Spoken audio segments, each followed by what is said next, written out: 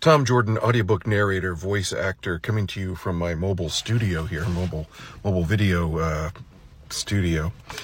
Here's something I haven't talked about in a really long time, and I think it's worth revisiting for those of you that are fledgling or wannabe audiobook narrators, or just new to the game and have some questions about how ACX works and how to find and do some research for ACX titles. So let's get right into that. So when you're researching ACX titles, let's say you find one that you like. Looks good. There's good cover art. Don't discount how important cover art is. It looks like a legitimate title. And it fits the vocal tone and style that you're looking for, the genre, and all those good things. Where do you go from there? Let's say all those boxes are checked. You click on the link that takes you to view this title on Amazon, and you look at the book, and you click on the author, and you look at the reviews. Now, if the book has been out for 3 years and there's 6 reviews for it, even if they're all 5 stars, chances are book's not selling all that great. The person's not making much, if anything, off of that book. Now, you can leave comments below if you think that that's wrong, but it's a really good indicator. On the other hand, if it's been up there for 2 months and there's 1,500 reviews, somebody's doing something right. Now, it could have been that it's been out there and they've got a bunch of beta readers, but if they do that, chances are they've got a good audience as well. So there's some momentum there. Even if it's given away for free, even if the Kindle version's free, 1,500, 1,500 reviews. We're talking, there's some action there. People are looking at this thing. What's the star review? Is it 3 stars? 3 stars on Amazon and on Audible is actually considered a negative review. It's not middle of the road. It's not a C. It's more like a C minus D plus. Does it have 4 or 5 stars? Those are the ones you're looking for. So average reviews after 10 reviews or 15 or 20. If it's 3, I'd steer clear, 3 or below. If it's 4 or 5, not a bad thing to go with. 4.5 is fine. Great. So you look at that. You look at the author's other books. Do they have any other books out there? Is this the only book that they've ever done? And they've decided to go ahead and find a narrator. Nothing really wrong with that. Chances are you're going to have to work with them a little bit on catching them up to speed on what it's going to take to create the audiobook if they've never created one before. On the other hand, if they have a bunch of series, if they have other audiobooks out there, so you take that name of the author, Jane Doe, and you bring it over into Audible and you plug it in there. Let's see how many audiobooks are in their portfolio. That author has 10 audiobooks. Now, let's say that the Amazon Kindle sales are really pretty strong. You're looking at quite a few reviews, and the hundreds of reviews maybe after books have been out for a year or two. And maybe 1,000 reviews, something like that would be fantastic. But the Audible reviews are 5 reviews, 15, 21, for the same length of time that the book has been out there, the audiobook. That kind of tells you something, right? Kind of tells you that, one, they're not promoting the audiobooks to have reviews given to them as strongly as they should. They may not be promoting the audiobooks at all. They may be promoting the audiobooks just a little bit as an afterthought, but you should see some correlation between the sales in Amazon and the sales for the audiobooks, unless the audiobook narrator was not doing a great job, unless they weren't doing well. So you look at the reviews for that too, and you read the reviews. This is all the type of research you got to do.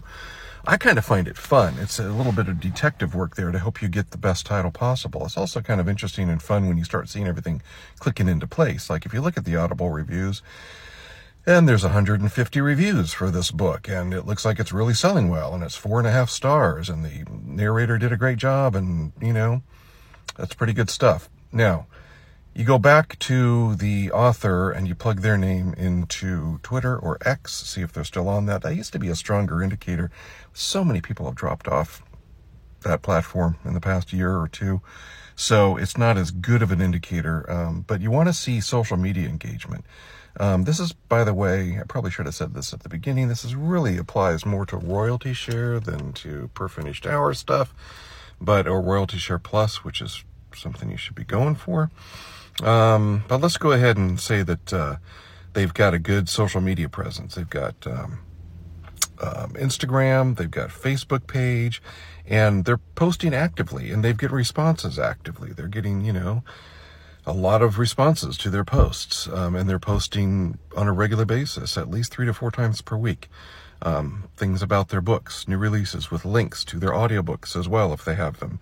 So you're looking at all this stuff. Like if you're going to be doing a business with this person, and you might be doing a series with them, you never know. You want to make sure that what they're doing on their end as far as marketing goes is going to be beneficial and match your efforts on marketing at your end, or go far beyond what you're going to be doing for marketing. You're going to be doing what you can do. But as the author, their primary responsibility is to really get out there and market this thing on their website. And you do as much as you can as well. If you've got a Facebook business page where for your audiobook narration, you put it there, put it on your website, advertise it. Again, royalty share stuff, right? So what about per finished hour instead of royalty share? What's the difference there? Well, I still advertise all the books that I do, regardless of whether they're royalty share or per finished hour. I like marketing. What can I say? So I'll put the book up there.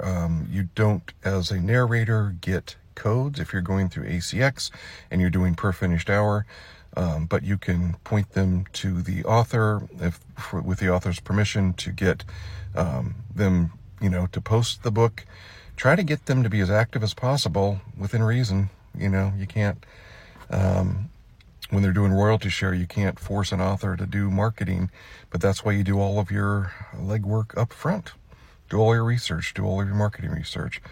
Social media stuff, how long have they been engaged in social media? How many books have they published that they've advertised on social media? All these things. So if everything looks good, and you think it's going to be a fun project, you think it's going to be something that you can do, you think that it's going to be something that will pay you what you're asking for, what you're worth, then go for the project. The biggest mistakes a lot of people make when they're first starting out is they dive right into ACX after they get a few samples up there.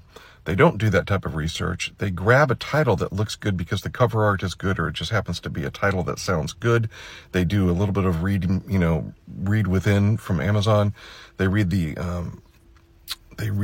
audition script, and then they just accept the offer right away because, hey, I've got an offer, I better accept it. And then it turns out that, it just sits there because you decided to do a royalty share or royalty share plus, and there's no momentum whatsoever on the author's side, on the rights holder's side, to promote the audiobook. And so you're doing what you can do, but there's only so much you can do.